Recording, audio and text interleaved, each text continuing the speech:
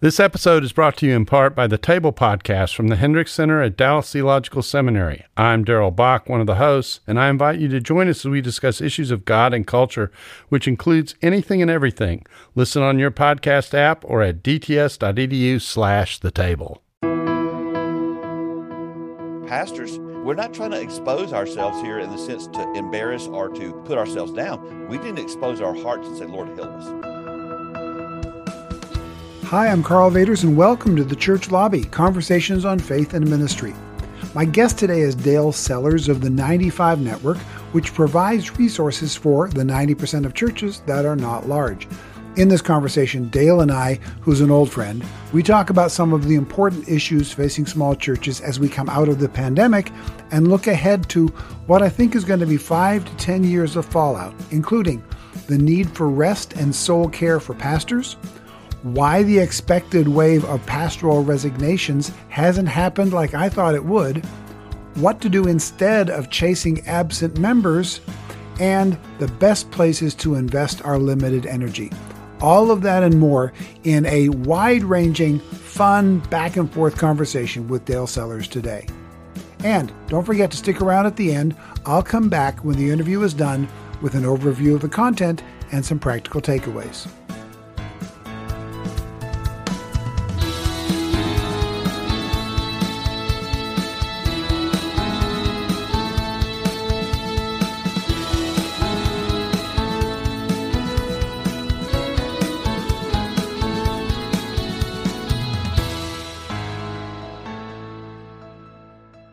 Hey, Dale, welcome to the podcast. It's hard to believe that I've been doing, 30, 40 episodes and haven't had you on as a solo guest yet. I think I was on the first one. The camper. Oh, that's right. Well, we did your book, Stalled. That's right. Of course we did. Yeah. We did one in the camper when you launched it around. So you're my first three-peat. A really weird microphone. It was like a round microphone. Somehow it worked and we were able to put that down. And now you went and changed the name on it. I know, right? What do you think? The Church Lobby, you like it? I like it, man. But I mean, I liked what you did before. I just like you. I mean, I don't want to say that too much because I don't want people to really know that. But yeah, I mean, I do think that's probably a good idea. Yeah, I mean, honestly, I we haven't even done intros or whatever, but our name 95 Network, I did not create that name. It was created by Jim Powell and the folks who founded 95 Network. I probably wouldn't name it that if I could, because you have to explain it. And a good name is one you don't have to explain, and especially, back before COVID, 95% of all churches were small and mid-sized. I think the percentage maybe 98, but we're not changing our name to 98%. Yeah. Yeah, I mean, that's one of the things I've learned even recently, and because naming things is hard, and at times it can really help you. But every once in a while, it's like, who cares that Amazon is called Amazon? What does Amazon have to do with selling stuff? What does Google even mean, right? I mean, Facebook, that makes sense, but Twitter, why is it? It's kind of like once a thing kind of locks into it, the name doesn't really matter all that much. But that's why we haven't changed the name. Is we've been out here so long now, and we do have somewhat name recognition in some places that it just didn't make sense to go and change it all. So anyway. Okay. So you are called 95 Network. To bring all of my listeners up to speed in case they don't know, why is the ministry called 95 Network and what does it do? So before the pandemic, and I have articles about this in my book, Stalled, that basically 95% of all the churches in America had less than 500 people attending. And then 87% had less than 200 people attending. And then 75% of all the churches in America had less than 100 people attending. So the small and the mid-sized church has been, will always probably be the backbone of the church in America. For me personally, because I did pastor a small church for 12 years, and it grew from 30 to 300 to 150 in the 8th year because of a split. And then after 12 years, we closed it. So I'm a guru. Because of that experience, I have this tremendous passion to support the small church pastor, to come along beside, but not to, I don't leave them in their, sometimes it's not that they're lost. They're just, they get left behind, or we're left behind. I tell everybody we live in the residue of the seeker and the attractional movements. And so, if you went to a conference, you were glad you could see those churches doing what they were doing, but nothing they talked about was transferable to what you were doing. And so I just said, I want to resource these folks. I want to support them. They're the majority, and I just feel like they're the most under-resourced. And so at 95 Network, we do what we call the 5 C's. The first thing we do is called content. We do a weekly podcast. We do articles and stuff, and everything is broad in nature of what we cover, but everything was from a small church perspective or how it could relate to small churches. We do connections, which is, one of the reasons you and I are friends. Is if there's things you offer, I want to hand those off. And I don't need to do everything. If Carl Vaders does something better than Dale, I want people to go to Carl. So we have all these strategic partners and even just ministries we've found that are specialized in things, and we hand our folks off to them. We do conferences. We'll talk more about that a little bit, but we've been doing the several different conferences we've done over the last few years. Try to do them in settings to where, 30, 40 pastors are there. We like to do them in a fellowship hall around round tables, no lights, no music. And it's not that I'm against lights or music, but we want the focus that day to be just pouring into the pastors. And so we've been doing those conferences. We do consulting. And what we do specifically in that arena is a thing we call Vision Day. Just got back from Missouri as we record this. I've been in Missouri this weekend, working with the church out in the boonies of Missouri, working with them doing Vision Day. And Vision Day is a specific process that we lead a church through that's for that individual church, for its staff and its elders. We all come together. We start at 9 a.m. We're done around 4 p.m. And we work through those particular processes and of things like, do you really have mission and vision clarity? Do you know why you exist? And we talk about, having a pinpointed audience that you're really going for, and just really trying to find one thing, push it to the surface. One thing that if your church works on this one thing, it'll solve some other problems. Because as I do, Carl, that in the small church space, we typically do 20 or 30 things poorly instead of 1 or 2 things really well.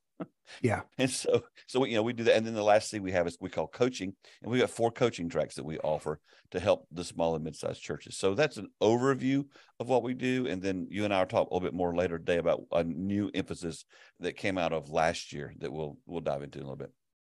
Yeah, well, that's kind of what I wanted you on today for. Is we're coming out of the pandemic season, and I know for a lot of folks, it's like I don't even want to talk about it anymore, but we have to, because it is going to impact the way we are doing ministry. It has, it is, and it will for at least a decade. We are going to live in the residue of this for a long period of time, and simply ignoring it and wishing it away isn't going to resolve the questions and the issues that it's raised. We got to face it head on. So I want to do it in a couple of ways. First of all, okay. I think both of you, because we've had conversations about this, one of the things that I think both of us have recognized is that for up until very recently in both the ministries we do, which as my listeners, if you've heard it, you're going, there's a lot of overlap between their 2 ministries. And yes, there is, because there's a big need and we are not in each other's way. Not at all. There's a lot of space in this big room here for all of us. We both recognize that, and the way I like to put it is this: up until very recently, the primary need for small church pastors were small church specific resources. So resourcing was my big push.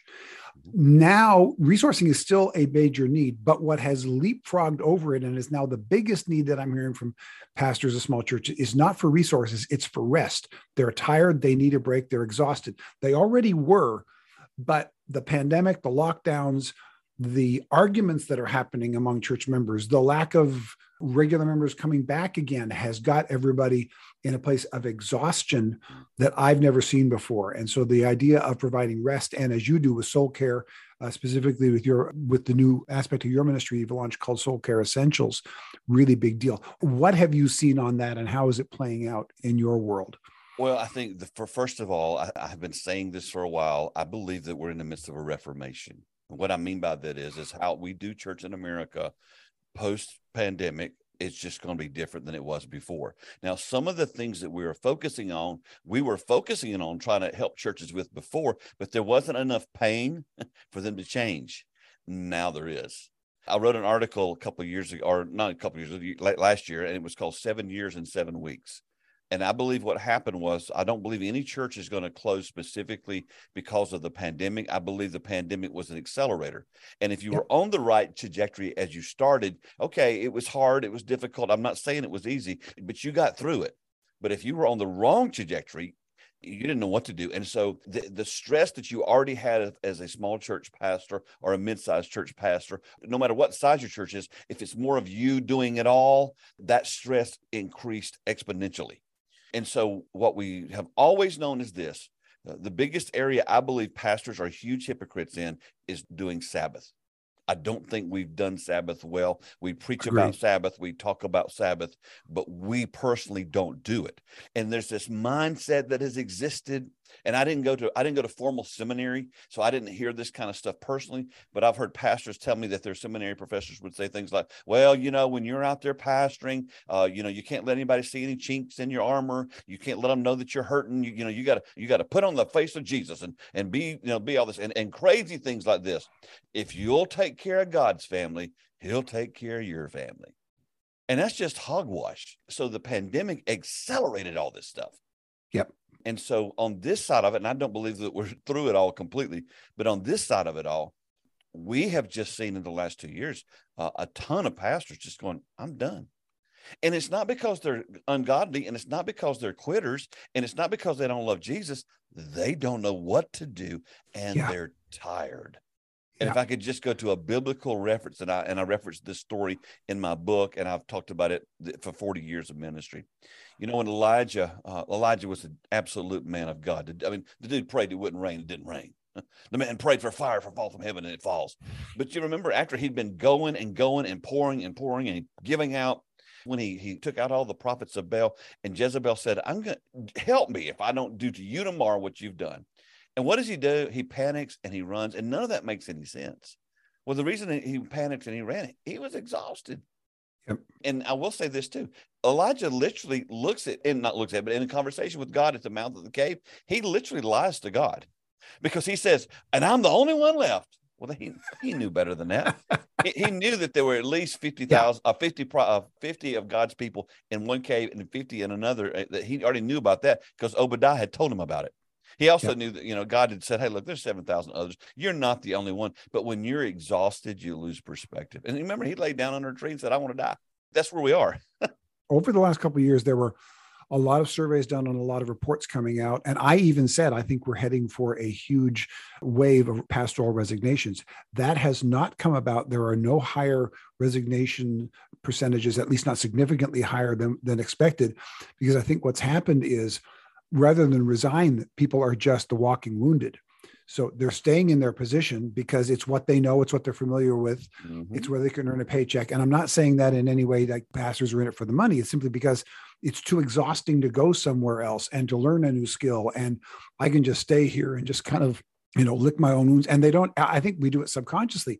Yep. So what you've got is you don't have a lot of pastors leaving physically, but they've checked out spiritual and emotionally in a lot of different places. That's what I'm seeing. I say that entirely and totally with a sympathetic heart and not with the judgmental one. What bothers me the most too is, okay, so that pressure, at some point, you got to deal with it. I don't want to see you have a moral failure. I don't want to see you end up in the hospital because of the stress. I've been there.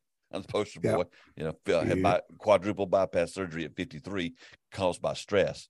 All I know is you can't just keep hiding. You can't just keep trying to shift the spotlight. If there's anything that I did learn from John Maxwell in the early days, he talked about how that, when you're over your head, you'll spend 75% of your energy trying to hide that from everybody.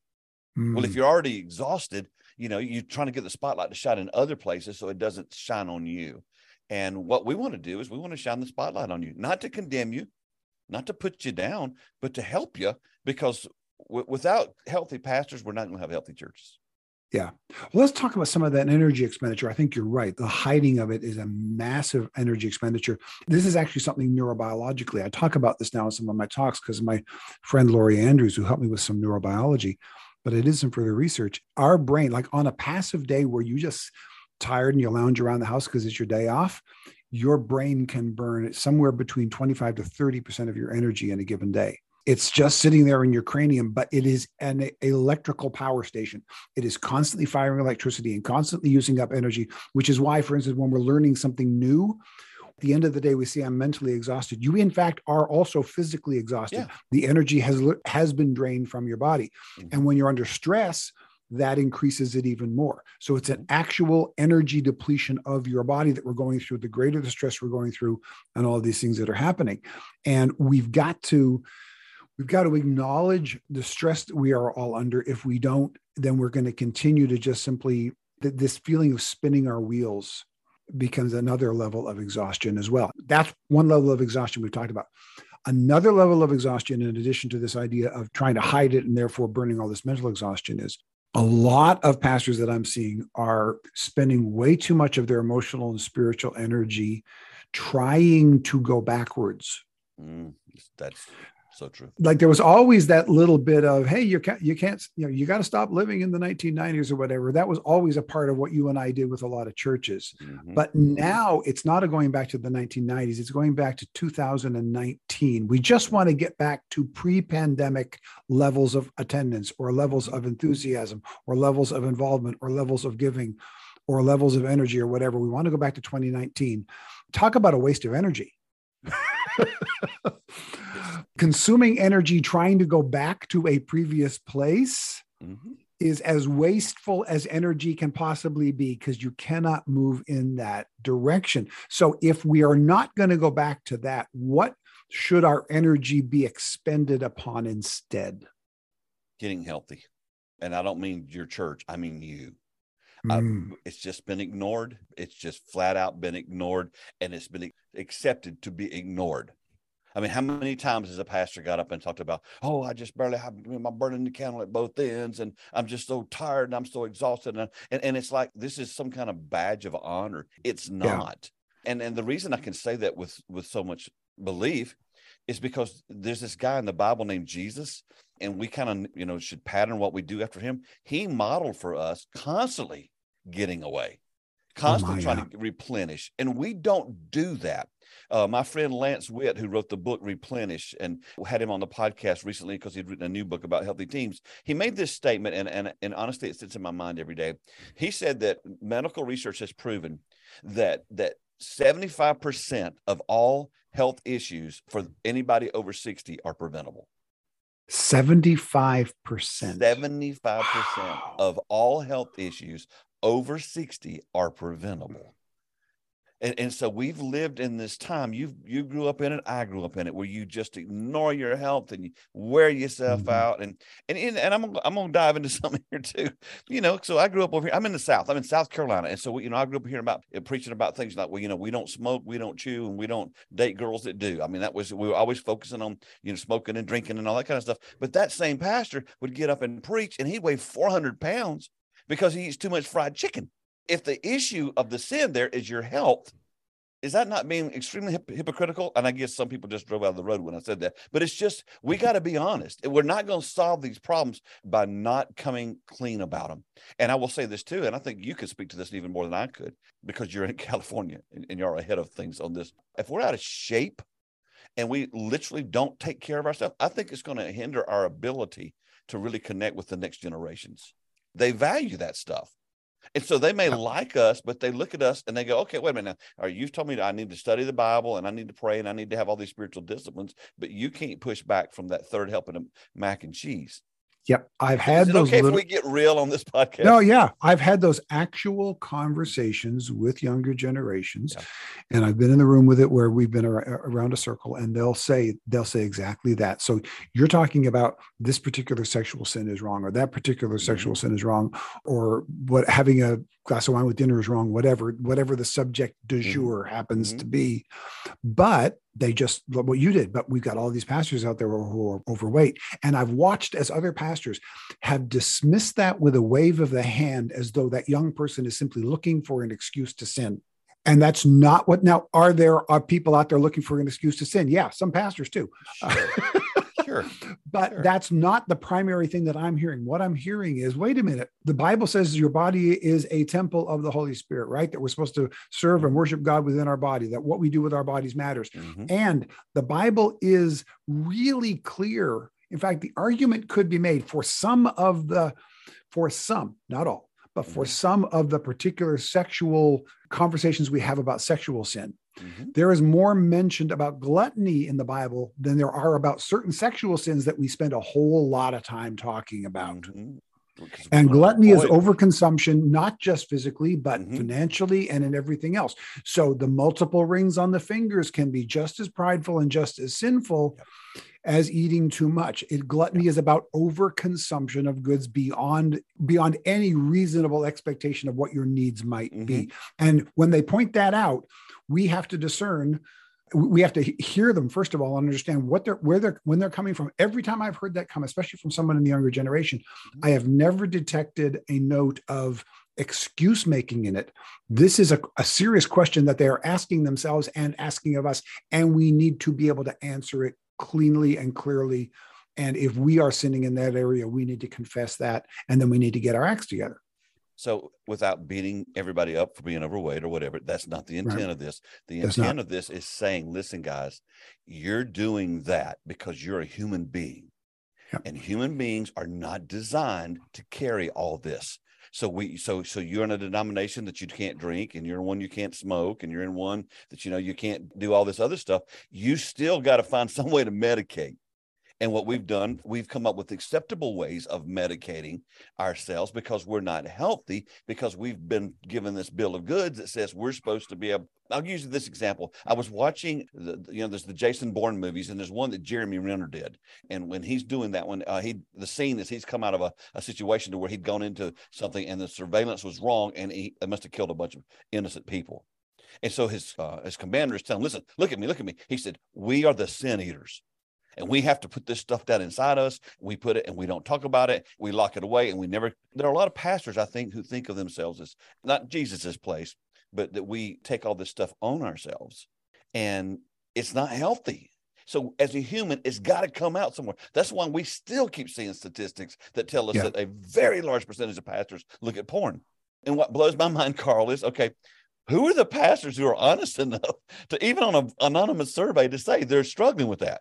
Exactly. So for them to even admit it, it's got to be huge. And so we have shifted on this side of the pandemic to a place to where I don't believe Jesus was going to let us go forward till we begin to deal with this stuff. We've got to get healthy in our souls, not just spiritual. You know what it's like, Carl, when you look on Facebook and some pastor goes, I'm so discouraged. I've been praying. I've been reading the word. I've been preaching. I've been fasting, and my church isn't growing. And some well-meaning pastor will come on and say, oh, brother, you just need to pray more. Well, maybe he doesn't. Maybe she doesn't. Maybe what they need to do is take care of themselves so they can see what's going on around them, because you lose perspective when you just can't handle all this stuff. Yeah. We've got to broaden our understanding of all of these issues, depending on the background you're coming from. And because of the ministry that I do, I spend time with almost every church group you can imagine. And there are different cultures from different church backgrounds that emphasize some sins and ignore others. Yep. And if you go through the category of the denominations, you'll find at some point or another, virtually every sin is ignored in at least one of them. And virtually every sin is the emphasis of at least one of them. And almost nobody has a really balanced approach to all of this. They wave off the ones that are not of a concern to their particular group, and they get hyper concerned about the ones that are of particular concern to their group. And it's not a biblical balance at all. So what's detrimental about this, though, is these generations coming up behind us, they want authenticity. Yeah. They can Google if you get up and tell something that's not true. And they will. They'll do it while you're preaching. Yep. And so that's why there's this shift happening. Pastors, we're not trying to expose ourselves here in the sense to embarrass or to put ourselves down. We need to expose our hearts and say, Lord, heal us. We need healing. We got to come clean, God. We got to come clean. Yeah, absolutely. And now a short break to talk about something else. If you like the content you're hearing, here are 2 things you can do for us. First, forward this podcast to a friend. Second, consider becoming a financial supporter through Patreon, Venmo, or PayPal. Just go to carlvaters.com/support. For as little as $3 a month, you can help us put these resources into the hands of the ministries that need them the most. Our support link is in the show notes.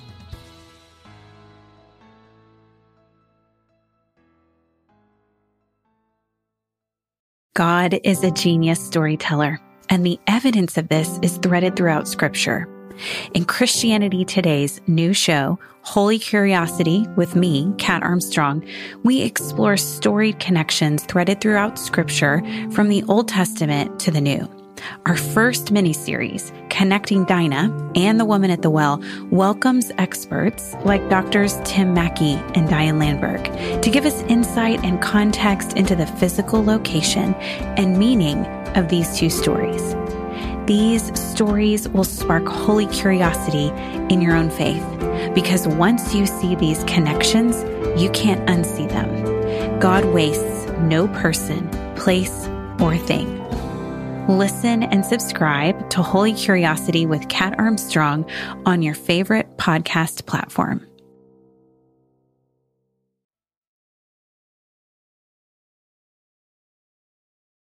I want to take a right turn shift here. It's still about post-pandemic church, but something that's really more institutional than it is personal. I had a conversation recently with a pastor, and he expressed something that is really true of a whole lot of our churches right now. So I think a conversation between you and me about this can help a lot of people. Okay. The conversation went like this. I was asking him, how's the church going and how's it been since pandemic?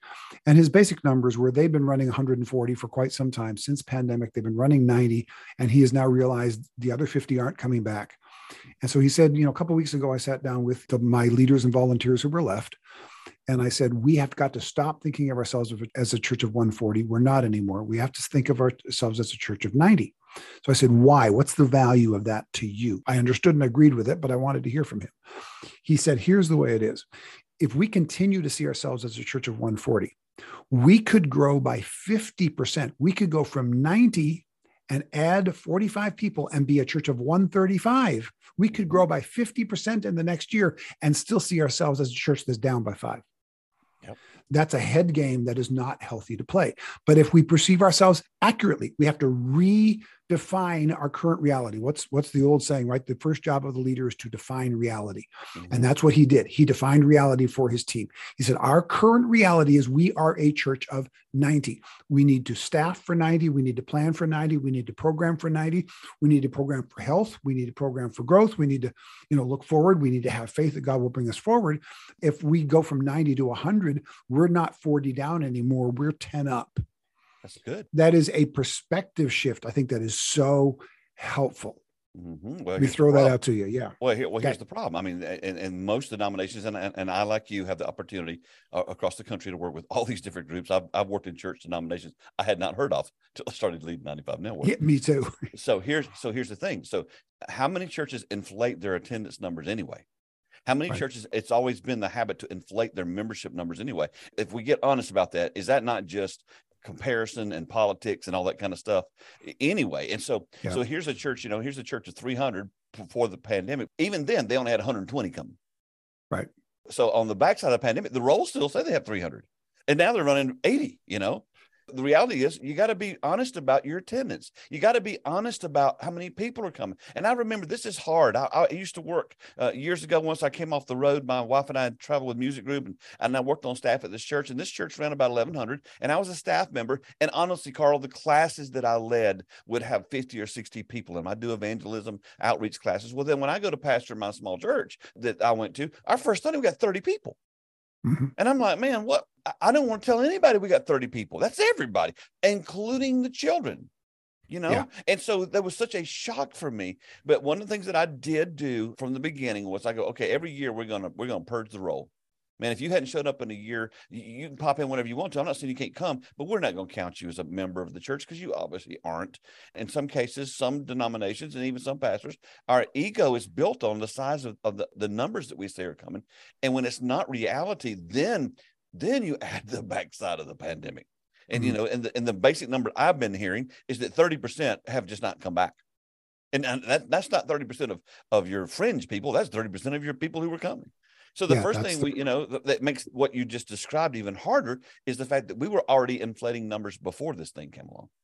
Yeah, no, that's true. And we've been seeing the trend that we've been talking about for years of less frequent attendance, which means even for those who do consider it their home church, you have a smaller percentage of in-person attendance on a typical Sunday. So there's a lot of churches out there that have 100 people who have been calling this their church home for the last 20 years, but their in-person attendance has been steadily declining. And it used to be 90, and if everybody showed up, it would be 100. And now we're at 50, and if everybody showed up, it would be 100. And that 100 is an accurate measure of those who consider it their home church. But because of infrequent attendance, the physical number of people in the room is on decline, and we need to factor that into our reality as well. Absolutely. I remember Tom Rainer said, this has probably been, it's been about 10 years ago now. He had published, and I think this is when he first came out with Church Autopsy, but he said that in America today, your core people who attend, who show up, who are there, are going to miss church once a month. Basically, I think it had to do a lot with kids' sporting activities and that kind of thing. Yeah. He said those same people in 10 years are going to show up one Sunday a month. And boy, that has definitely come to bear. The church that I was doing the Vision Day with this past weekend, they just talked about it. We've got people, some of our people come once a month, some of our people come twice a month, and then we have a few families who come 3 times a month. But I don't think anybody comes every Sunday. All that shifting is happening. And what do we do when we don't know what to do? We go back to our default. And so we start doubling down, trying to do what we did pre-pandemic, and it ain't going to work. It's not working. And it's not going to work in the future. So if that's the case, and we're looking ahead, when I go through a difficult season, I always want to learn something from it, especially when it's difficult. I'm determined to take more out of the thing than it took out of me. The only way I know to do that is to learn. So I've been telling the congregations that I've been working with, if we look at it accurately, the last 2.5 to 3 years of pandemic had a decade's worth of leadership lessons in it easily, but we have to look at it that way. Yep. So what do you see as some of the key leadership lessons you think we can take from the last 3 years? Number one, pastors have got to take care of themselves personally, healthy, and we talked about that already. Number two, you got to learn how to build a team. I always oversimplify it by saying this, but there's this book called the Bible. There's a fellow named Jesus that started a thing called the church. And in Ephesians 4, through his buddy Paul, he told us how to do it. And he says, here's what I'm going to do. I'm going to give you these ministry gifts. In other words, there's a certain calling I'm going to create. I'm going to create some apostles and some prophets and evangelists and pastors and teachers. And their job is to equip saints to do ministry. We don't do that. Yeah. We don't do that in American churches and any denomination as a whole. Obviously, there's pockets of people who do, but as a general overstated rule, we are preaching stations. I thank God for preaching. I think preaching's awesome. I think preaching's wonderful. But the reality is this: if your preaching is not equipping, then you're missing the point of preaching. Yeah. Because we are called to equip, and we don't do that. So in the small church, we do it all ourselves. Now, again, that goes back to other issues like, okay, well, why do we do it all ourselves? Do we need to be needed? And all that kind of stuff. So those are the first two things.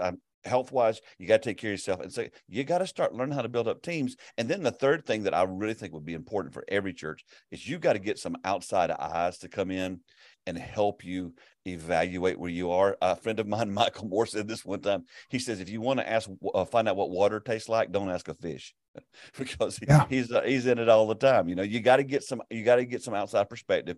And let me just say this one thing here. Something that really scares me about the current climate we're in is, I call it the revitalization movement. Now, I thank God for revitalization if we really are doing that. What I'm concerned about is that so many churches they're painting the building, they're putting in new carpet, they're putting students on the stage, but they're not basically changing the overall emphasis of the church and how it connects with the community in the context of who they are, quoting Carl Vaders. And if they're not going to do that, then all they've done is kick the can 10 years, and it hasn't changed a whole lot. Yeah, absolutely. It's so many more we could do, but you and I will talk at other times, and I'm on your podcast, you're on mine. I don't know which is going to come out when. I'm probably going to be on yours before you're on mine. It doesn't matter. But before we do it, I know the first time you were on, we went through the lightning round, but I'm going to assume in the intervening year and a half, a couple of these answers might have changed. Oh, good. Plus, you're always good for a lightning round question or two. So let me go at it again. First question in the lightning round is this: what are the biggest changes you've seen in your field of ministry in the last few years, and how have you adapted to it? Well, we help churches. So I'd say the things we focus on today, pastors are lost. They don't know what to do. And we have shifted what we do at 95 Network. We have not gotten rid of anything we were doing before, but we have added the soul care piece. And so we have multiple conferences coming out as we record this in the spring, where we call it Soul Care Essentials. We have made a shift as a ministry to really begin to care for and create an atmosphere where pastors can just be transparent and honest. Yeah, we'll put a link to that in the show notes for everybody if you want to get a part of that. And I really do encourage you to access all of the resources that 95 Network and Dale offers. Second question, what free resource like an app or website has helped you lately that you would recommend for small church ministry? What has helped me the most lately?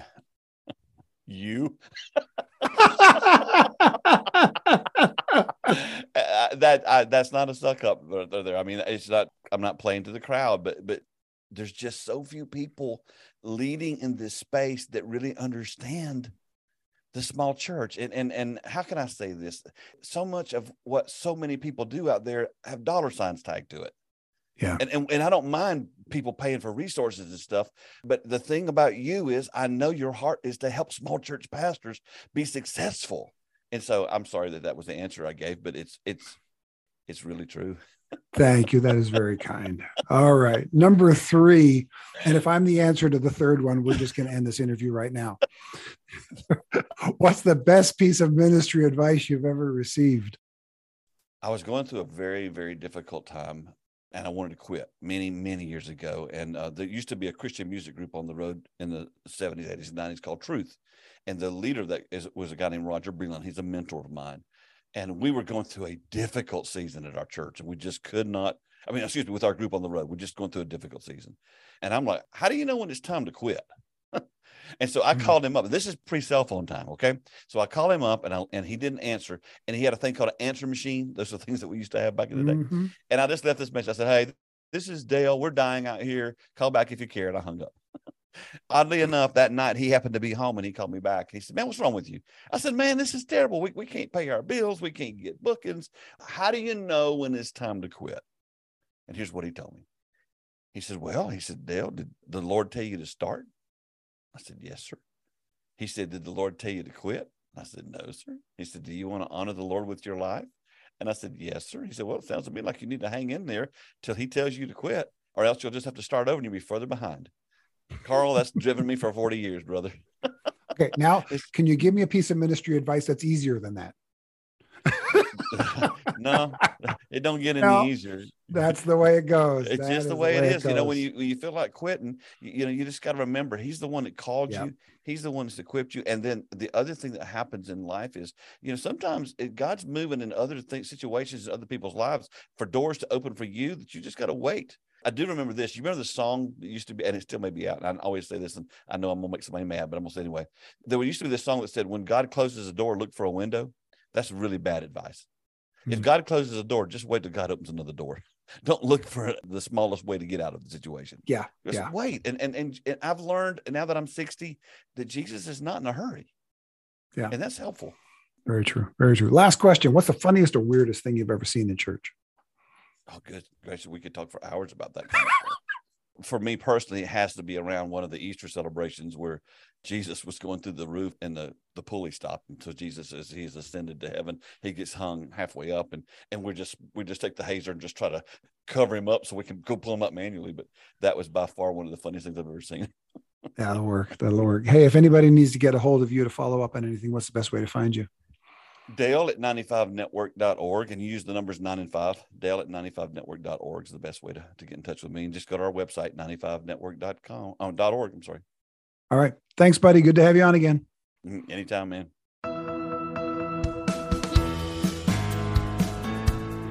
Well, there you go. A conversation with Dale always holds a few surprises and not a few laughs and a bunch of stuff that I never saw coming. Some key takeaways from me include the importance of making sure that you, pastor, are healthy first. This is a passion of mine. It is a passion of Dale's.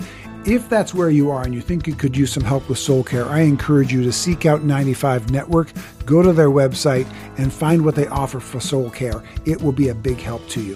Another takeaway from me is the fact that there is so much going on that we can learn right now if we will pay attention to it. This can be one of the greatest learning periods we've ever had for churches. Another takeaway from me was the importance of accurately defining your congregation's current reality. It's one of the jobs of a leader is to define reality. If we think we are the church we used to be, then we're at a wrong starting point. We are no longer the church we used to be. We need to accurately assess where we are right now, numerically, financially, spiritually, emotionally, as far as our teams are concerned.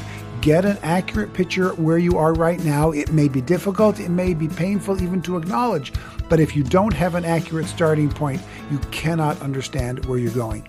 And then also a takeaway for me was the importance of investing our very limited time and energy in doing the things that help our church move forward instead of looking backwards. This episode was produced by Veronica Beaver. It was edited by Phil Vaders. Original theme music was written and performed by Jack Wilkins of jackwilkinsmusic.com. The graphic design is by Solomon Joy. And me, I'm Carl Vaders, and I hope to talk with you again in the church lobby.